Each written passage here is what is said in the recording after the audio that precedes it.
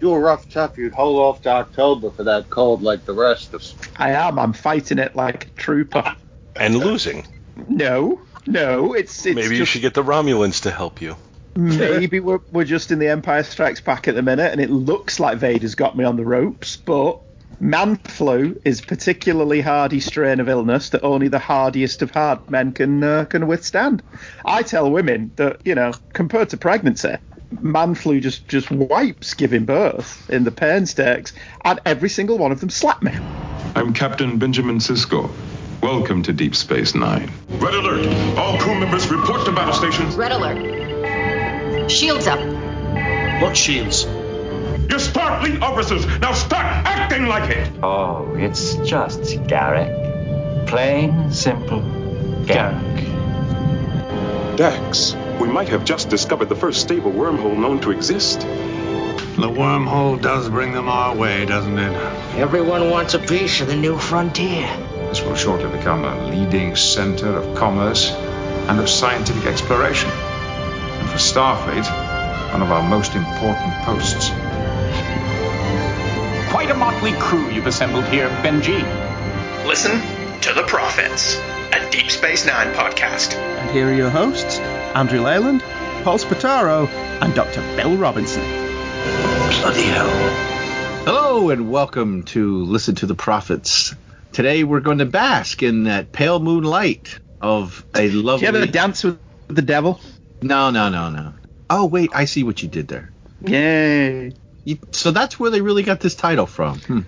I don't know.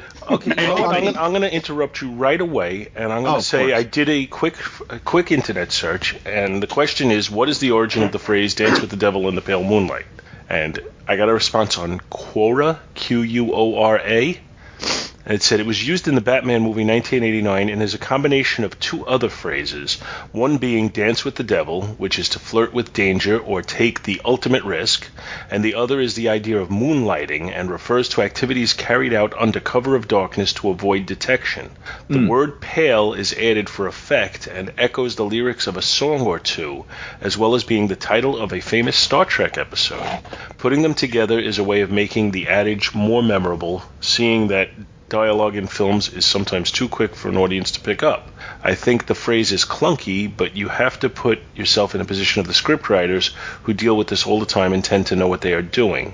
Now, I don't know about the validity of that answer, but the answer would be saying that it is not, connected with any sort of famous work, which is what I assumed it had been. Right. But the answer also says... The answer makes it sound as if the Batman movie lifted it from Star Trek, as far as the second part of the expression, and this episode was after Batman. So there, I don't know. I'm not gonna take any credit that this answer is correct. I'm just saying that this is the answer I read. Yeah, that's also in the Wikipedia entry too. That's saying the title of this episode came from the line in the 1989 Batman film. Have you ever danced with the devil in the pale moonlight? But your answer has a little more meat to it, although it seems to be a little bit incorrect. But I don't know the total accuracy of it, but it's certainly based on my quick internet search. I'm not finding anything that is referencing it to any sort of classical work. I thought there might be something like in the Bible or in Shakespeare or something, truly. It sounds like meaty. A Shakespeare thing. Mm-hmm. So I was disappointed with myself that I didn't know where it came from because I thought it was something famous, and then I was disappointed that it doesn't come from something famous. Well, it does come from something famous. It comes from the 89 Batman film. Well, I meant something with, something with slightly older origins. Well, we get older every day, so it's getting an older origin as we talk. Yeah, you're not really making it any better. So that now that the introductions are... Oh, wait, no, we didn't do that. Oh, are we on a show? Oh. I thought we were just talking. Oh, yes, we are on a show. And with me is, let's see, I got any piffy, interesting, we'll just, Sir Andrew Optolytic Data Rod Leyland? You can only record on me once. And... Paul, I'm going to stab the bartender Spataro. Never trust him when he's drunk. That bartender's in trouble. And Dave, I want a new outfit, Pascarella. Indeed. I could have said, Dave, I'm the Tongo Girls pants. Stop there, as your lawyer. as my singing English lawyer, it can only go downhill from here. Yeah, there's no way you can go from this conversation that ends well. So leave the Tongo dancers alone. I shall take your legal advice and move on. Do we have any Star Trek news? I don't think so. I don't think I have anything out of the ordinary, which by the time this airs would be old anyway. And I guess the other two fellas have nothing to say either. Nothing here. I got nothing. I ain't got nothing. I got nothing at all. So, we are here today to discuss In the Pale Moonlight. Blackmail, treachery, deception. They're finished with us. They're coming after you. Tactics of war or Cisco's weapons of choice on the next Star Trek Deep Space Nine. Episode 19 of Season 6, directed by Victor Lobel. Lovely? Oh, yes, Lovely. Story by Peter Allen Fields. Teleplay by Michael Taylor. Produced by Rick Berman, Ira Stephen Bear. Featuring music by not the David Bell I went to high school with, but another one. And our guest star. How do you know it's not the David Bell you went to high school with? Have you kept in touch with that David Bell? Yes, Yes, I do. Could it be he's just kind of modest and didn't want you to know he's worked on Star Trek? I doubt 2 years after high school he was writing music for Star Trek Deep Space Nine, when I know for a fact he was probably DJing at his mom's club. Many musical impresarios peaked So he was very involved young. in music, and he actually is still involved in radio as we speak, but I don't think he did this music. And we're getting way off topic. Stay on topic. Radio Gaga. I really like that song. But anyway, that's a side. All we hear is Lady Gaga. Well, she's all right. Anyway, let's just jump into the plot. We'll talk about this guest stars as we go. Andy, stop sending photos. You're distracting me. Sorry, I was wearing no pants and I thought it'd cheer you up. Oh, see, now I gotta look.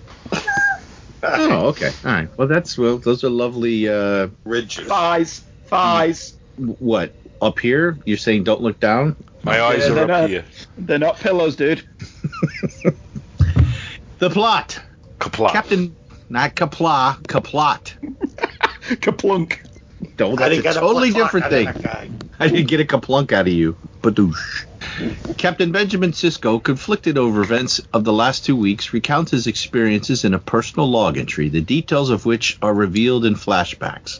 The losses suffered by the Federation in the war with the Dominion are taking their toll, with Sisko noting that whenever a casualty list is posted, at least one of his officers spots the name of a friend or loved one. A major advantage the Dominion has in their non-aggression pact with the Romulans, who are allowing... Hold on. Aren't you glad you pushed to make sure you were the one who read this? I read this last night. Yeah, and I'm sure it's doing you a lot of good right now. Go ahead. Well, it's probably because I'm not wearing glasses. You wouldn't hit a guy wearing glasses, would you? I was afraid you were going to say pants, so just... Are you allergic to retinox?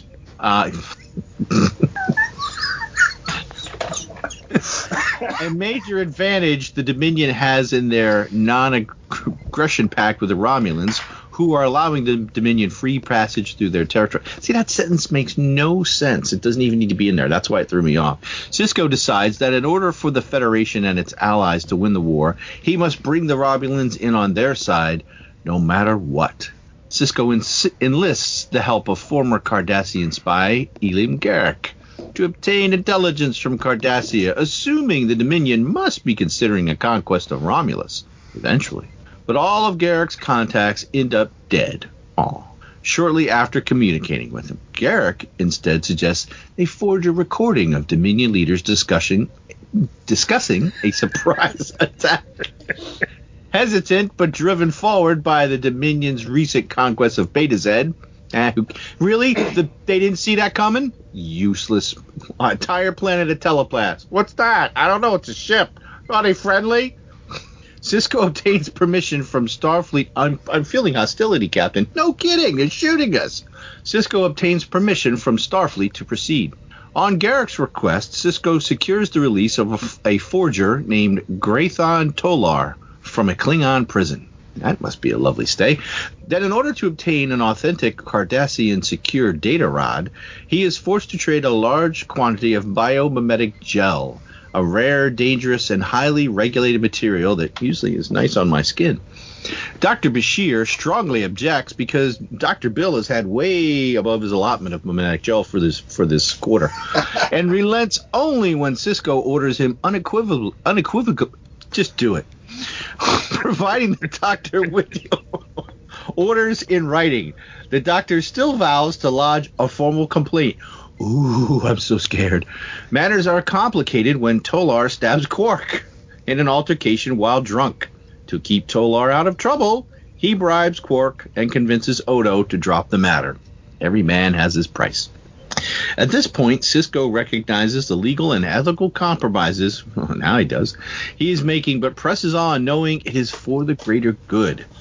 Tolar creates a holographic recording of a Dominion meeting between Damar, Emo, Cardassian, and Weyoun, wonderful Vorta, discussing plans involving the Romulan invasion. Meanwhile, on Garak's advice, Sisko invites Vreenak, the fake, an influential Romulan senator, to Deep Space Nine in secret. Sisko shows Vreenak the recording and gives him the data rod, but the senator discovers the forgery and departs.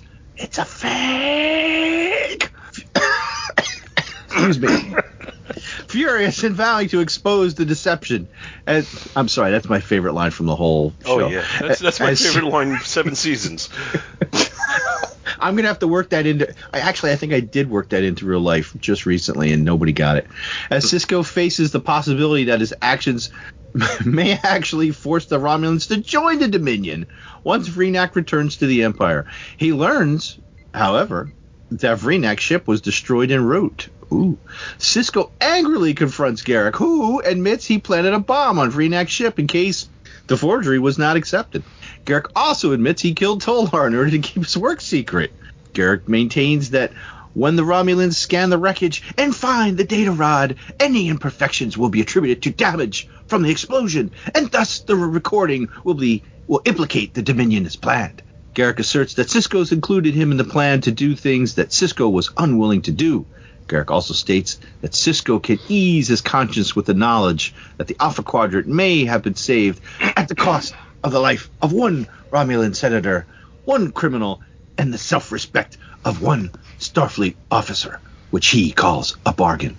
Subsequently, the Romulans join with the Federation and declare war against the Dominion, quickly striking at nearby Dominion outposts. At the end of his log entry, Sisko admits that Garak was right about a guilty conscience being a small price to pay, and states, somewhat uncertainly, that he can live with his decision for the good of the Alpha Quadrant. He then orders the computer to delete the entire log entry. Fade to black. Wow! I love this episode. I've watched this numerous times. For the rewatch, I watched it last night. I watched it earlier in the week. It's just, I mean, there's so many great lines in there. It's just that it's a fake one is just so easy to do. And it's so over the top. I mean, gripping that, holding that rod up, it's a fake. It's hard to believe that the next episode, this was all a dream. Oh. I'm only kidding. Now, if he was going to, ultimately, if, what's his name, Mr. Fake is going to get killed, why is it worthwhile for them to have sacrificed all they did in order to get that fake created? Couldn't they have gone with a slightly lesser quality fake and not no biomimetic gel and all of that? No, because that was not Garak's plan. Garak even says, after Sisko comes in and slugs him in the face, he actually says, I had hoped that Tolar's work would hold up. So this was a backup plan in case it didn't work. And also, if you look at the scene where they're watching the fake that Tolar's created, Avery Brooks plays that as he's not 100% convinced by it. But he's so far along in the plan at that point, he can't back down.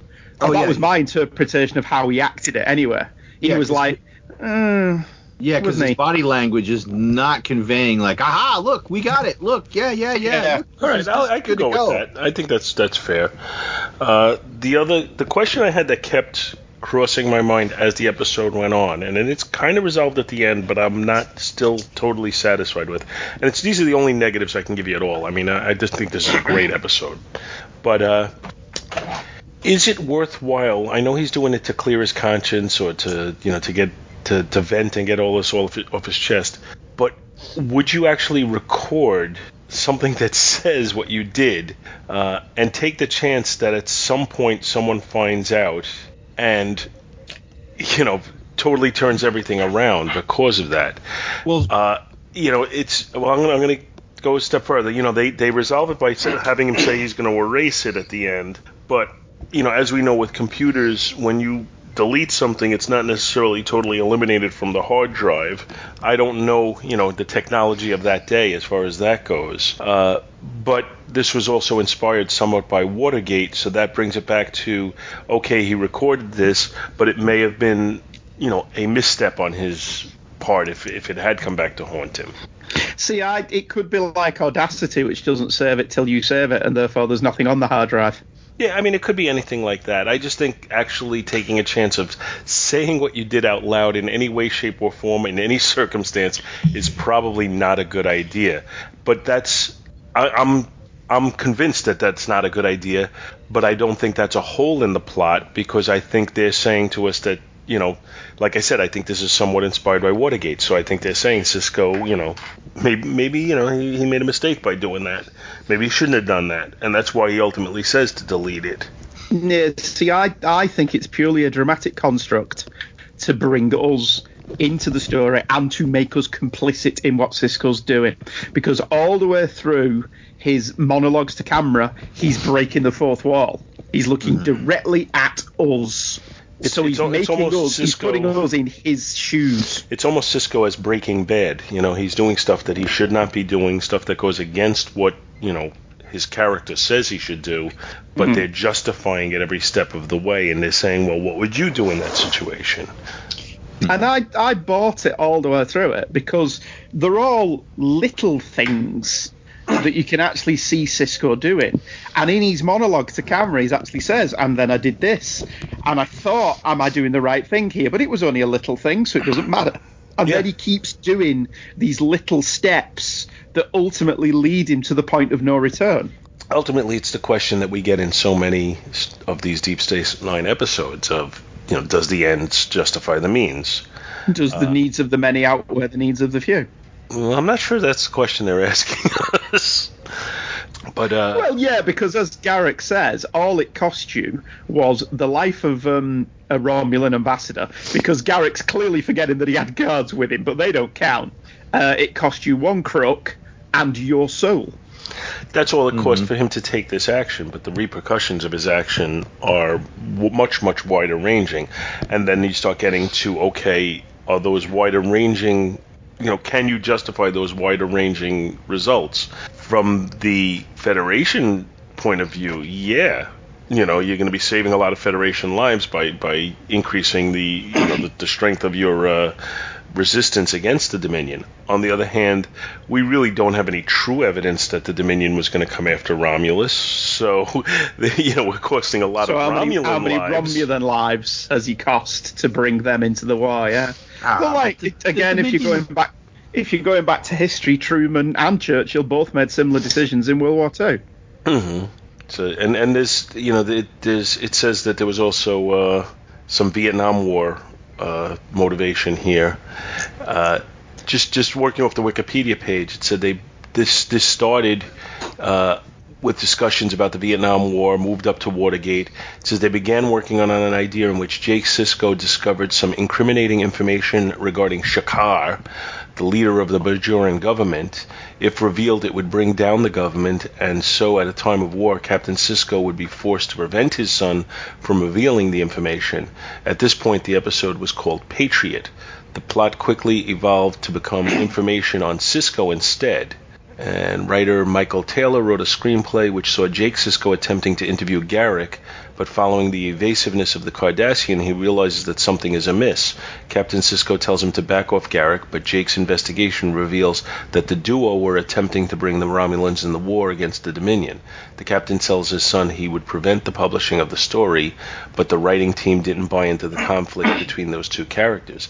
I love this episode, so I don't want them to have changed it. I'm happy with what we got. But I kind of like that too. I like the idea of there being some sort of an ideological conflict between Sisko, between the two Siskos, and ultimately how do they resolve it on a professional level, and then how do they resolve it on a personal level? I think that would be a fascinating story. Now, we got a fascinating story anyway, so I'm not really, I'm not feeling too sad about the fact that they didn't go into that, but I wouldn't have minded if they found some way later to kind of play on that. I think it goes back much further than the Vietnam War. What this reminded me of was the Spanish-American War. Oh, which I don't know that much about, actually. So tell me. Because I feel Sisko, frankly, this was a great episode, but he was too low down to come up with this plan and to implement it. I could see a government doing something like this, but the plan originates at a much higher level. Do you know what I'm saying? He's merely a captain, and he's come up with this intriguing plot to bring another country into a war. In the Spanish-American War, the driving force, one of them anyway, was William Randolph Hearst, who was a publisher. And he wanted us in a war with Spain to basically take Cuba because it would be good, for the economy, to spread the flag. And it was basically articles, and he had, they didn't have photographs so much, but, artwork depicting the supposed horrors going on in Cuba with women being molested and people being killed. And then they just happened to have they believe today it was an accident, that the boiler exploded on the USS Maine that happened to be docked in Havana Harbor. Remember the Maine. And to hell with Spain. To hell with you. But the plot was great. I just could see this occurring at a higher level than Sisko's. To me, it really reminded me of that scene at the end of Patton, where he's telling General Smith, you tell Ike to give me the word, and in 10 days I'll have us at war. You make it look like it's their fault. We do have kind of the throwaway that Sisko gets some sort of permission from Starfleet to proceed on this, but I kind of always feel in this episode that he's acting under the radar, and that this, the high-ranking people are saying, yeah, that's good, but it's called plausible deniability. Yeah, exactly. They're like, that's what I was going to go ahead, with. Go with your plan, and then if it blows up in his face, they'll be like, oh, he was acting on his own. He's a rogue agent. I had no idea this was happening. Blah blah blah blah blah blah blah. Yeah, I got that from that one line as well. Starfleet will cover up the gel or whatever it was called. Yeah, they're just turning a blind eye towards it. But yeah, exactly like Bill says, if the plan hadn't worked, they would have said, we don't know anything about this. Because there will be nothing written down about this. No transmissions, absolutely nothing at all. Starfleet will have gone, sounds intriguing. Let us know how you get on. Bye! Great shot, kid. That was 1 in a million. But that's kind of where I feel like it. It doesn't necessarily have to be higher up in the government, because the government just wants this to happen without the potential of them being implicated, because the likelihood of success is somewhat questionable. Well, it may not have gone any further than that admiral who, what's his name? Bruce Jenner. Ross. Admiral Ross. It may not have gone any further than Admiral Ross. Definitely not Bruce Jenner. No, he's Barry Jenner. Yes, that's who he is.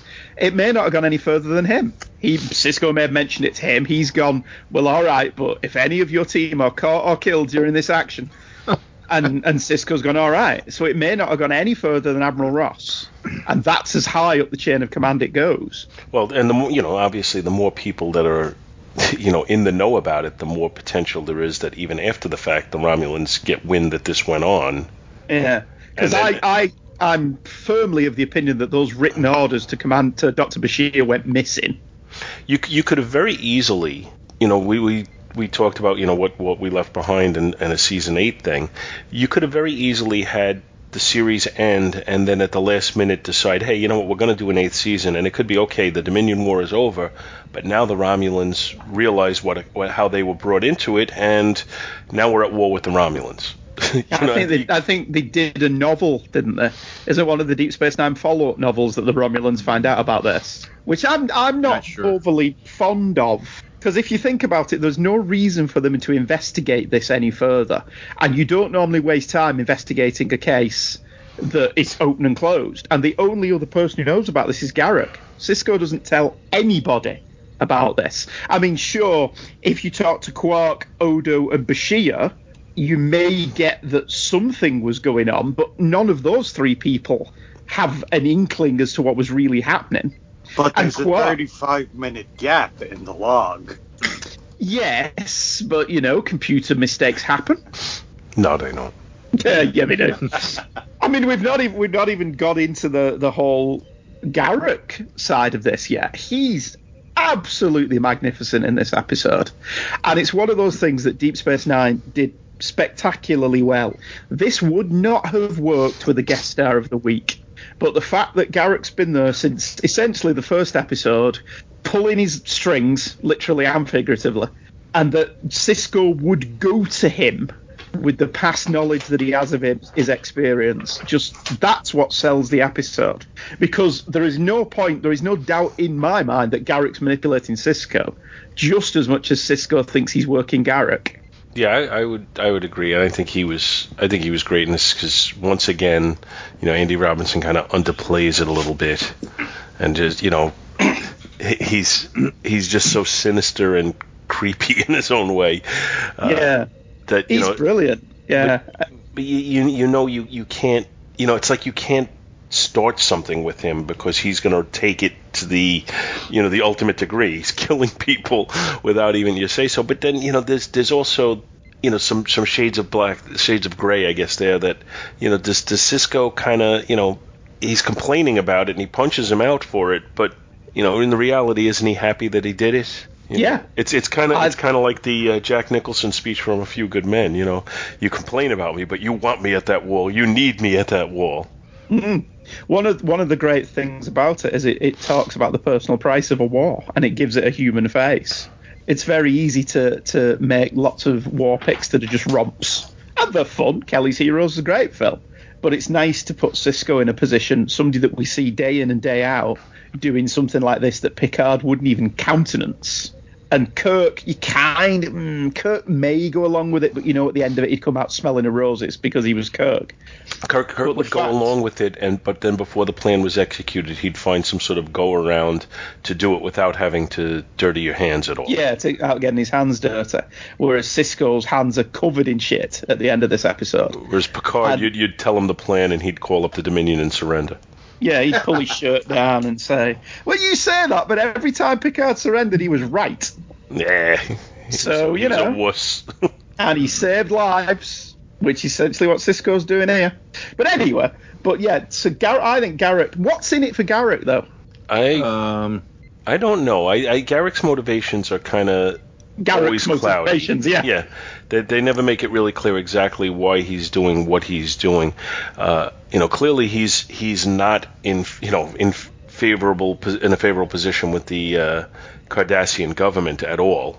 But to what extent does he, believe in their politics, but has been shunned despite that? And to what extent does he totally disagree with their politics?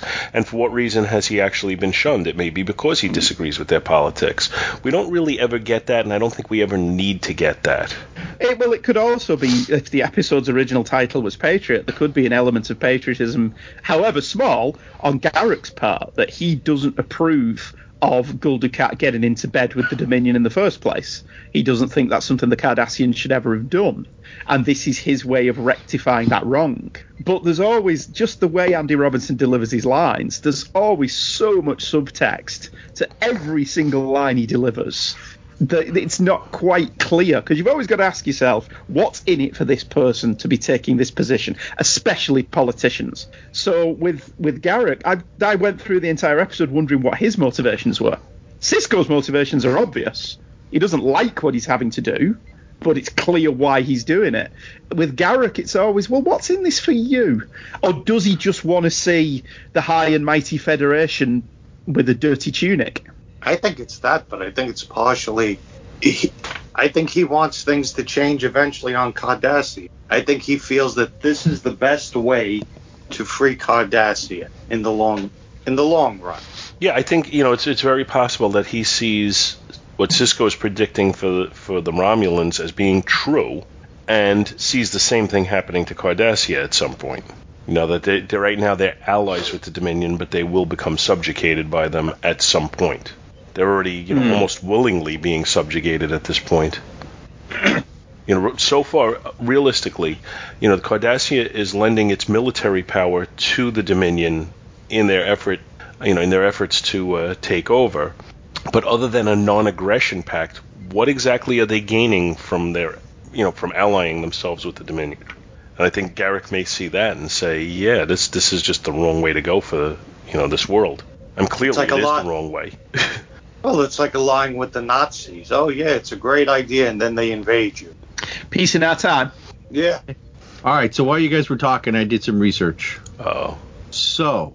The novel Hollow Men is a follow-up to the events of this episode, and a brief description of that novel states, this is from the book jacket, at the turning point of the Dominion War, Captain Benjamin Sisko of Starbase Deep Space Nine, facing certain defeat by the overwhelming and relentless forces of the Jem'Hadar and the Cardassians, went through with a secret plan to secure the aid of the Federation's longtime adversaries, the Romulans. What began as a desperate attempt to save lives became a descent into an abyss of deception, moral compromises, and outright criminal acts, as Sisko sacrificed every ideal he held dear in order to preserve the civilization that espoused these self-same principles. Now, the aftermath of that choice is revealed for the first time as Sisko was summoned to Earth to take part in the first Allied talks to come out of the Federation's new partnership with the Romulans. But Sisko's conscience weighs heavily on him, compelling him to seek some kind of penance for what he has done, while elements within Starfleet itself set in motion a scheme to use Elim Garak as a pawn against the human political dissident who may hold the key to the outcome of the war. So there's no spoilers in that at all. However, there's also another follow-up.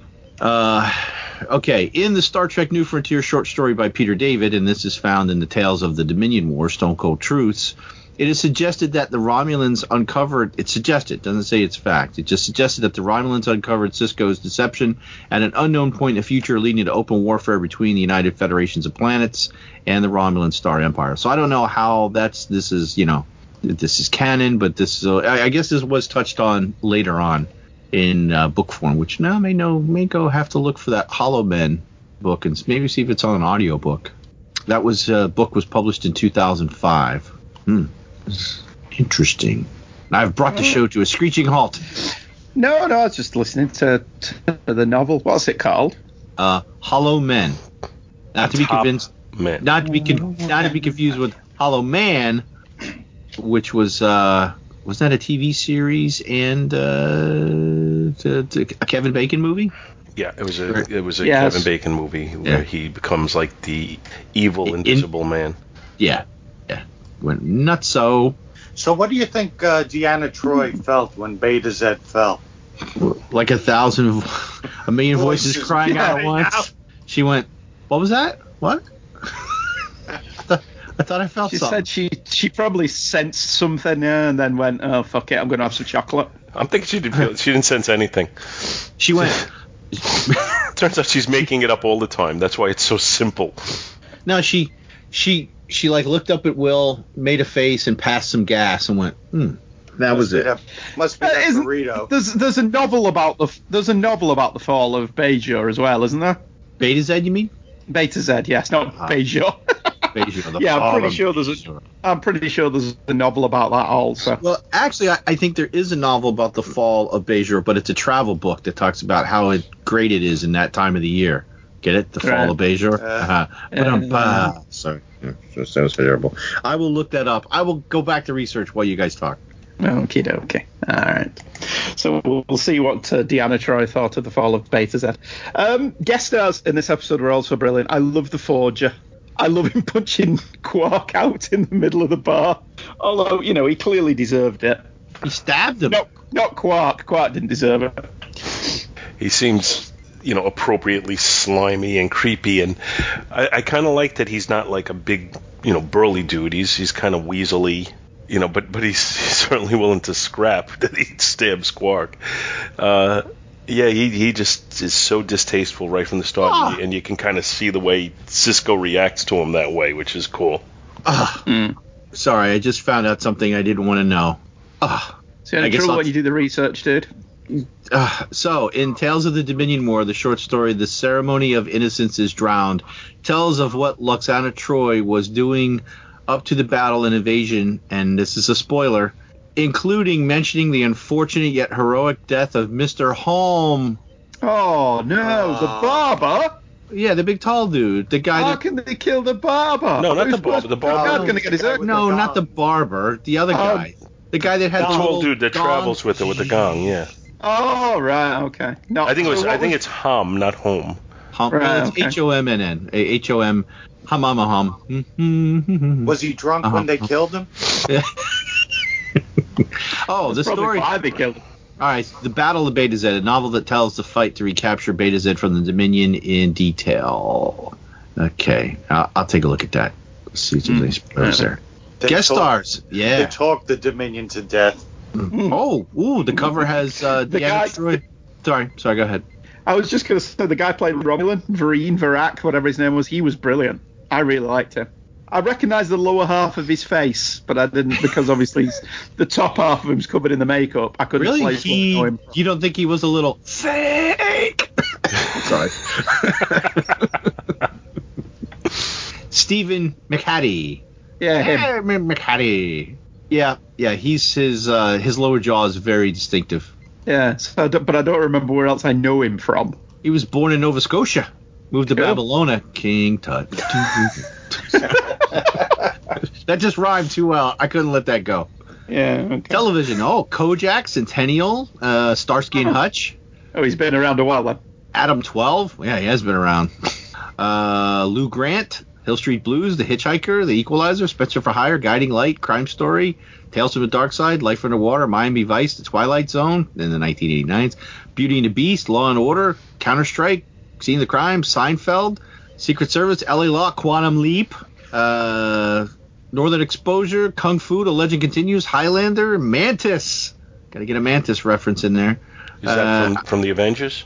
No, not that Mantis. The other Mantis with Carl Lumley, where he played the rich billionaire that created a superhero. Based on the comic book, wasn't it? Was it? I thought the comic book was based on it. Was it? Oh, okay. X-Files, Outer Limits, Lazarus Man, Jag, Walker. Yeah, he's been in a lot. He's been in everything. Yeah. Oh, my God. He hasn't been on this show. He was in Orphan Black. Oh, right. Okay, so he is. Yeah, he does get around a lot. Yeah. So, I mean, I skipped ahead because it goes solid from 2017 to all the way back to 1974 for his TV credits. It goes solid or slalom. So, yeah, Mr. McHattie's been around. Mr. McHattie's Neighborhood. God, now I see him as Mr. It's Mr. Romulan. It's a fake in the neighborhood. A fake in the neighborhood. That's a lovely drawing, child. Too bad it's a fake. I love that delivery. I mean, you brought it up already, but I remember when this was. I watched this one, when it was new, and I remember even like fixating on it back then. I'm pretty sure the water cooler conversations we had at work about DS9 at that time included a lot of imitations of that delivery. Standing at the water cooler, yeah. So we just got this new contract from somebody. I looked at his signature, but it's a fake. Yeah, it was a conversation of that nature. So I do have a coworker who was also watching it at the time, and we would compare notes periodically on what was going on in the show, and I do recall making fun of it at that time. But there's something about like the way he says it that just seems it's over the top, but it seems so earnest. It's over the top, but yet it's not over the top. It still fits. Yeah, you know what? It's not an episode that would have been good with over the top acting. By basically he takes a word that should take a fraction of a second to say, and he says it over like 3 seconds, and it just allows that dread. Because it wouldn't have been good if he had just said it's a fake. It wouldn't have had the emotional impact. He's so angry. He's so and you can feel Sisko's heart plummet as it's going on, because you're thinking along with him that of course they're gonna fool him. This is it's a Star Trek episode. Of course they're gonna fool him. The next thing was to bring Spock in to make love to a Romulan commander. It's one way or the other. You always fool the Romulans. Then we're gonna dress Kirk up as a Romulan, and no one's gonna know it's him. Well, I think it's Garak has a line. I think he said it. He says, "Give him what he wants, or forget the whole Enterprise." I just thought incident. That was neat. But yeah, I mean, it's the delivery allows you to just feel his heart sink with it, and I think it's just like a perfect moment, because you start saying to yourself, well, how are they going to get, what's going to happen now? Is Romulan, Romulus going to go from non-aggressiveness with the Dominion to teaming up with them now? You're thinking it totally went the other way, but then they join them. All because of Garak. Yeah, the savior of the Federation. He stands for every one of us. Boom. Garak! Got me an optolytic data rod. Down. It's a fake! Instead of Gordon's alive, it's a fake! That would actually be really good. Dum. Garak! Romulans, die!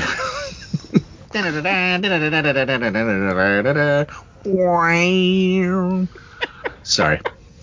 You've watched that film far too many times. With me? No. Father, he used ballworms. Anything else to discuss on this episode? I posted in the chat the cover of the Battle of Beta Z with Deanna Troi brandishing a laser rifle. Cool. And apparently, a quick blurb I read, though it took many lives... Why is she on the cover? Stop. She was the leader of the Resistance. Wait. Okay, the leader of the... So they're trying to make her into Kira. Sorry. Luxana Troi was the leader of the Resistance. Though it took many lives and a lot of time, the Betazoids won the battle via invasive telepathic means. Deanna Troi also participated and stayed strong throughout the whole ordeal. Yeah, right. I don't have any problem with Diana as a character, really, even though we make fun of her all the time. But she's not a warrior. You don't put her out there with a gun, please. It would be cool if they put her out there with a gun and she got shot and killed within 5 minutes. Nobody'd see that.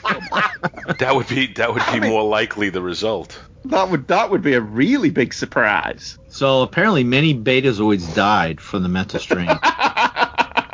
Did many Betazoids die to bring us this information? Is that what you're saying? Yes, that's exactly what I said. Because it says, when even full Betazoids died from the mental strain from their invasive telepathic means, says the Betazoids needed help from Hent Trevren, a Betazoid serial killer who used ancient psionic techniques to murder. So basically the Betazoids all became a bunch of murderers and were probably... Assassins! The Chamber of the Ages. No. So yeah, probably the Federation never really looked at them the same after that. Yeah, you killed a bunch of people. I don't know about that. We can't really trust you. Krell Moset is in this. He was a character that was in one of our previous episodes. What was he in? Which episode was that? Oh wait, no, I think that's nope, that's in a Voyager episode. I'm getting confused. He was mentioned, I think, in a Deep Space Nine, but he was in a that's the one where the Doctor is trying to find out information, and he pulls up a hologram of him, and the guy was pretty horrible, and then the Doctor realizes, man, you're pretty horrible. So, anyway. You suck. Oh. So, yep. All right. I don't think we have really anything. I mean, we're not going to break any new ground with this, I don't think, because there's just so much. I guess we could talk more about some quotes quotes. There's another quote besides fake? I can live with that. Yeah, but can he? What before we nip off, what do you think of the ending? Do you think he can live with it, or he has no choice but to live with it? He has no it's choice. the latter. No choice. Yeah. I don't think he's ever going to be happy with it. I think it will haunt him. Well, I think the fact that he can't live with it, which is why he erased the log. And he says it 3 times. I can live with it. No, he says He says I will learn to live with it because I can live with it. I can live with it. But at the end of it is the silent "can't I?" question that isn't said but is implied. Yeah. At least in my mind when I watch it. Yeah, I got the distinct impression that it isn't something that he can live with. It's something that he's going to have to live with. Because Avery Brooks is astonishing in this episode. I mean, we take the piss sometimes when he goes slightly over the top. But he's brilliant in this one. This is Emmy Award winning by everybody in it. He comes close to being over the top, but he's not. He holds it back. Yeah. This is a huge victory for the good guys. That's about as close as he gets to, that and a few other points. Yeah, but when he's beating the shit out of Garrick. Well, yeah. But he's angry. Yeah. You killed him. Huge victory for the good guys line, though, is supposed to be bombastic because he's being sarcastic. Mr. Fantastic, Mr. Lova. Sorry, good pass. Not that bombastic. Jelly fantastic. So he starts to go over the top, but then he glides into a slalom. Mm-hmm. I just can't get that out of my head. I'm sorry. I'm going to keep bringing it up. Oh, Vreenak is so condescending when he's... so, you're the commander of Deep Space Nine in the episode. I thought you'd be taller.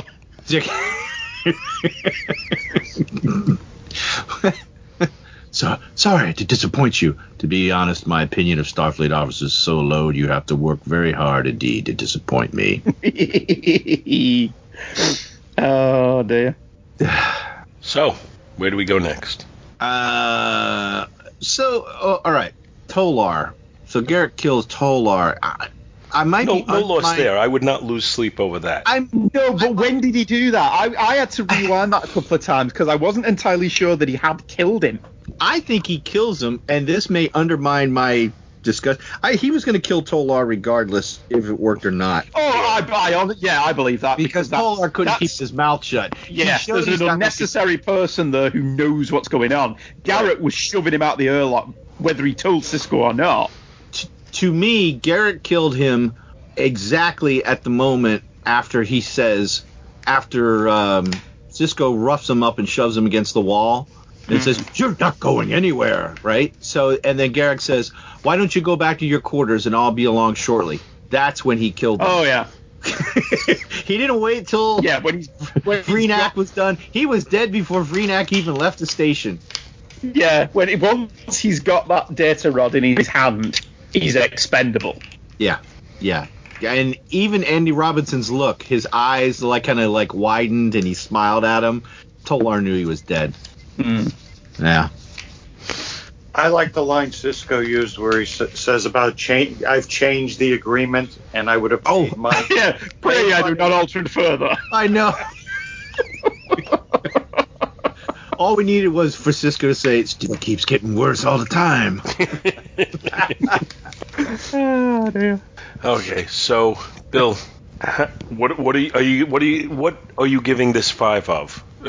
Oh, but wait, are we going to rate first? There's more. Then, what about Blaine? Are we going to... No, we do that. Yeah, we rate, then we... I'm going to give it 5 optolytic data rods, or 5 Tolar shoved out in airlock. Or 5... 5.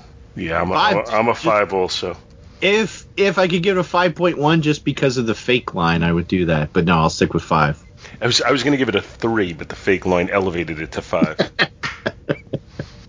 Anybody else? Next? I think it's 5s all across the board, isn't it? Yeah. Yep. Yeah, I guess it's almost superfluous to try and pretend it's going to be anything else. Superfluous? Wait, I think I've seen that spelled out before. I think it's superfluous, right? Yeah. Right along with hyperboil. Anyway. Okay, so Blaine says... Do we have a Blaine song? Blaine! There you go. Okay, so Blaine says, "Hi all, this is it. A few emails ago, I alluded to the highest rated episode of the series coming up, as chosen by IMDb voters. This is that episode, currently edging out Trials and Tribulations by a very narrow margin. I say currently as of the time of this writing. I'm listening to the final DS9 Bible entry in episode 60 of this podcast, which has been available for almost 2 hours now. So now we know when Blaine wrote this email if we look back to when it was posted. This is one of the most distinctly Deep Space Nine episodes in all of Star Trek. The franchise has been facing tough ethical questions since long before it was a franchise, but it has generally chosen to make Starfleet officers the shining stars and clear holders of the moral high ground. That is most definitely not the case here. Gene Roddenberry famously forbade certain types of interpersonal conflict between Starfleet members because mankind had outgrown them, and conflict could only arise from disagreements as to how best serve the greater good.